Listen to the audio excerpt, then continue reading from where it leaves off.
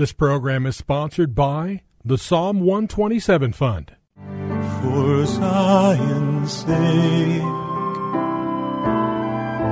I will not keep silent. For Zion's sake, I'll not hold my peace. Welcome to For Zion's Sake. Isaiah 62:1 is taken directly out of the Hebrew Scriptures when the prophet Isaiah declared, "For Zion's sake I will not keep silent, and for Jerusalem's sake I will not keep quiet, until her righteousness goes forth like brightness, and her salvation like a torch that is burning." Your hosts for the program are Shelley and June Volk, Jewish believers burdened to see Jew and Gentile become one. Believers strengthened in their faith and for their Jewish kinsmen to come to the saving knowledge of Jesus as the Messiah, the Son of God. Welcome to For Zion's Sake. We thank you for joining us. We're the Volks. My name is Shelley. And my name is June. Hi, everyone. It's good to be with you this evening. And if you were with us yesterday, you know we started speaking about and teaching from Hebrews chapter 3, verses 1 to 6. We'd like to read them so you could catch up with us if you weren't with us yesterday. Hebrews 3, beginning at verse 1. Therefore, holy brethren, partakers of a heavenly calling, consider Jesus, the apostle and high priest of our confession. He was faithful to him who appointed him, as Moses also was in all his house. For he has been counted worthy of more glory than Moses, by just as much as the builder of the house has more honor than the house. For every house is built by someone, but the builder of all things is God. Now Moses was faithful in all his house as a servant, for a testimony of those things which were to be spoken later. But Christ was faithful as a son over his house, whose house we are, if we hold fast our confidence and the boast of our hope firm until the end. Powerful verses, Junie, and yesterday we spent time just looking at verse 1, which is so pregnant and so powerful that we should all take it to heart. Are we living this kind of life? Therefore, holy brethren, this is what God calls us. This is the name Jesus calls his brothers, especially in Hebrews chapter 2. We are called holy brethren, and we are partakers of a heavenly calling. How many of us really can understand the significance of the call on every one of our lives if we are born-again believers living under the direction of the Spirit of God? Junie, it's awesome to think about. It's not just getting saved. It's calling us to a certain lifestyle while we're still here on earth. And in considering it, Shelley, no man is holy. There's not one man that's good, the Old Testament tells us. No, not one. Because we've all fallen short of the glory of God. However, Jesus is holy. He was the Son of God, the high priest, the apostle, King of the Jews. And when he died and was resurrected, he sent his Holy Spirit, the Spirit of truth, to dwell in men. And so if we're born again, like you said, if Jesus lives in us, he changes us as we yield our will to his will, as we obey his voice, as we receive his love, and we allow his love to be activated in our life and through our life. Not only does he call us holy brethren, but we actually become holy brethren, not because we're holy, that's for but sure, because he's holy, right, and he's living in us. So we need to consider that, really consider that. So if you or I sin as a believer, the grief, if the light in us becomes darkness, how great really is that darkness? Wow. So we really need to consider Jesus, who is the author and the finisher of our faith. Let's make this very personal to every one of our listeners, Junie. And we're challenged by looking at this word, and we want to challenge you. So I want to say to each one of you, therefore, you who are a holy brethren and are partakers of a heavenly calling, it's time to start living that out in reality as we live every day to the glory of God, because our call is to bring glory to our God. And then we've went on further to point out that Jesus is the apostle and high priest of our confession. Everything we do, we should exemplify and dedicate ourselves to being more Christ-like. And again, I said yesterday that this book was written to the Hebrew believers in the first century. But in reality, Junie, this book is written to all believers today. In fact, I look back at my life as a young Jewish boy living in Brooklyn, New York, in predominantly a Jewish neighborhood. Jesus wasn't even a name mentioned. And as a Jewish believer in Jesus, there's a transformation taking place because Jews have elevated Moses to a very high position. Everything connected with God was regarding Moses. He gave us the law. By faith, he delivered the people out of Egypt. No man in the history of our Jewish people can compare to Moses until we come to the greatest Jew that ever walked this earth. His name is Yeshua, Jesus, the Son of God. So, and Moses himself was not just another prophet. Moses was a prophet that was different from all other prophets because God spoke to Moses face to face, and God said these words to him in Deuteronomy 18, verse 18.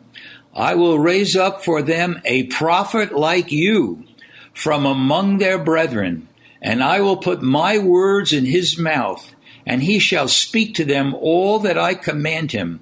And it shall be that whoever will not hear my words, which he speaks in my name, I myself will require it of him. Junie, what a statement. And if you by chance happen to be Jewish, listen to these words, that God will raise up, and did raise up, a prophet like Moses. And God said, it shall be that whoever will not hear my words, which he speaks in my name, I myself will require it of him. Junie, powerful. And it really connects the Hebraic roots of the faith to Jesus clearly and distinctly. And when we consider Jesus, and we think of Jesus and Moses, Moses delivered millions of Jews out of Egypt, in the desert, to the promised land. And when we think of Jesus, Jesus delivers us out of our desert and sin. And he changes us. And if our situations and circumstances in the world remain the same, because he becomes our Messiah, Lord and Savior, he changes us. Thank you, and we Lord. become different. If nothing else changes, and everyone who knows us, Shelley, will see the difference. Let it because Jesus is different than we are. That's right. And if we let him live his life in and through us, we become holy brethren. Thank you, Lord. Thank you, Lord. So when we look at Moses, he was the one who set Israel free from bondage in Egypt. He led them through the Red Sea.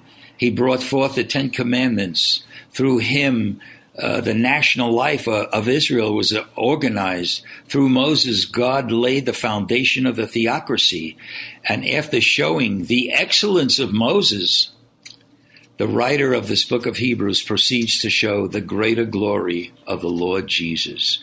And again, we need to remember that the zeal of Moses was not free from earthbound elements, but with Jesus, there was nothing earthly about him. So we see that what Moses did for Israel, Jesus is doing for the whole world. So again, we are honored to have grown up knowing about Moses, but now we know the greatest Jew that ever walked this earth. So we see Moses did according to all that the Lord commanded him, and especially when he was building the tabernacle. But interesting regarding the tabernacle, because we saw in verse 6 in Hebrews 3, but Christ was faithful as a son over his house, whose house we are. Isn't that interesting? One of the pictures that we have of who we are is we are living stones with Jesus as the cornerstone. So we see that we are the temple of the Holy Spirit, and each of us are living stones with Jesus as our foundation. And Paul in the book of Ephesians speaks of the building growing. We become united with Jesus, not by building, but by believing. There's a big difference, Junie. The temple of the living, we are the temple of the Holy Spirit. We are the temple of God, and that's because we have accepted our Messiah as Lord and King. And we see that, Shelley, in 1 Peter chapter 2, verse 4, it says, "Come to him as living stones, which men tried and threw away, but which is chosen and precious in God's sight." Verse 5 says, "Come as living stones by yourselves, built into a spiritual house for a holy, dedicated priesthood, to offer up spiritual sacrifices that are acceptable and well-pleasing to God through Jesus the Messiah." So it's very important, Shelley, to see that it's not just an individual calling, but the body of the Messiah, the body of Christ, the church, is called to demonstrate to the world, yes, Lord, that Jesus, Yeshua, is risen from the dead. And we're even in a season, Shelley, and counting the Omer in the midst of Passover to Shavuot, which is Pentecost, 50 days. And what happened? The Holy Spirit came and fell on the 120 that followed Jesus, and they got baptized in the Holy Spirit and in fire, and their lives changed. Amen, amen. So we see, Junie, that Moses was called by God to build a tabernacle. That's a physical location. Jesus has come to earth and now awaits as he builds his spiritual home, which we are. We are the living tabernacle of God. So Jesus certainly is greater. Father, we thank you, Lord. Thank you, Lord. We thank you for the privilege of being able to call Jesus by the Spirit of God. Yes, to call our him Messiah. Lord. Thank you, Lord. Thank you, Lord. So speak to all of our listeners in Jesus' holy name. Amen. For Zion's sake. Thank you for joining us this evening. If you would like to get in touch with Shelley and June, you can write to them at P.O. Box 1784, Scottsdale, Arizona 85252. That's P.O. Box 1784, Scottsdale, Arizona 85252. And you can also contact them on their website, ShelleyandJuneVolk.com. That's ShelleyandJuneVolk.com. Until next time, the Lord bless thee and keep thee. The Lord make his face to shine upon thee and be gracious unto thee. The Lord lift up his countenance upon thee and give thee peace. This program was sponsored by the Psalm 127 Fund.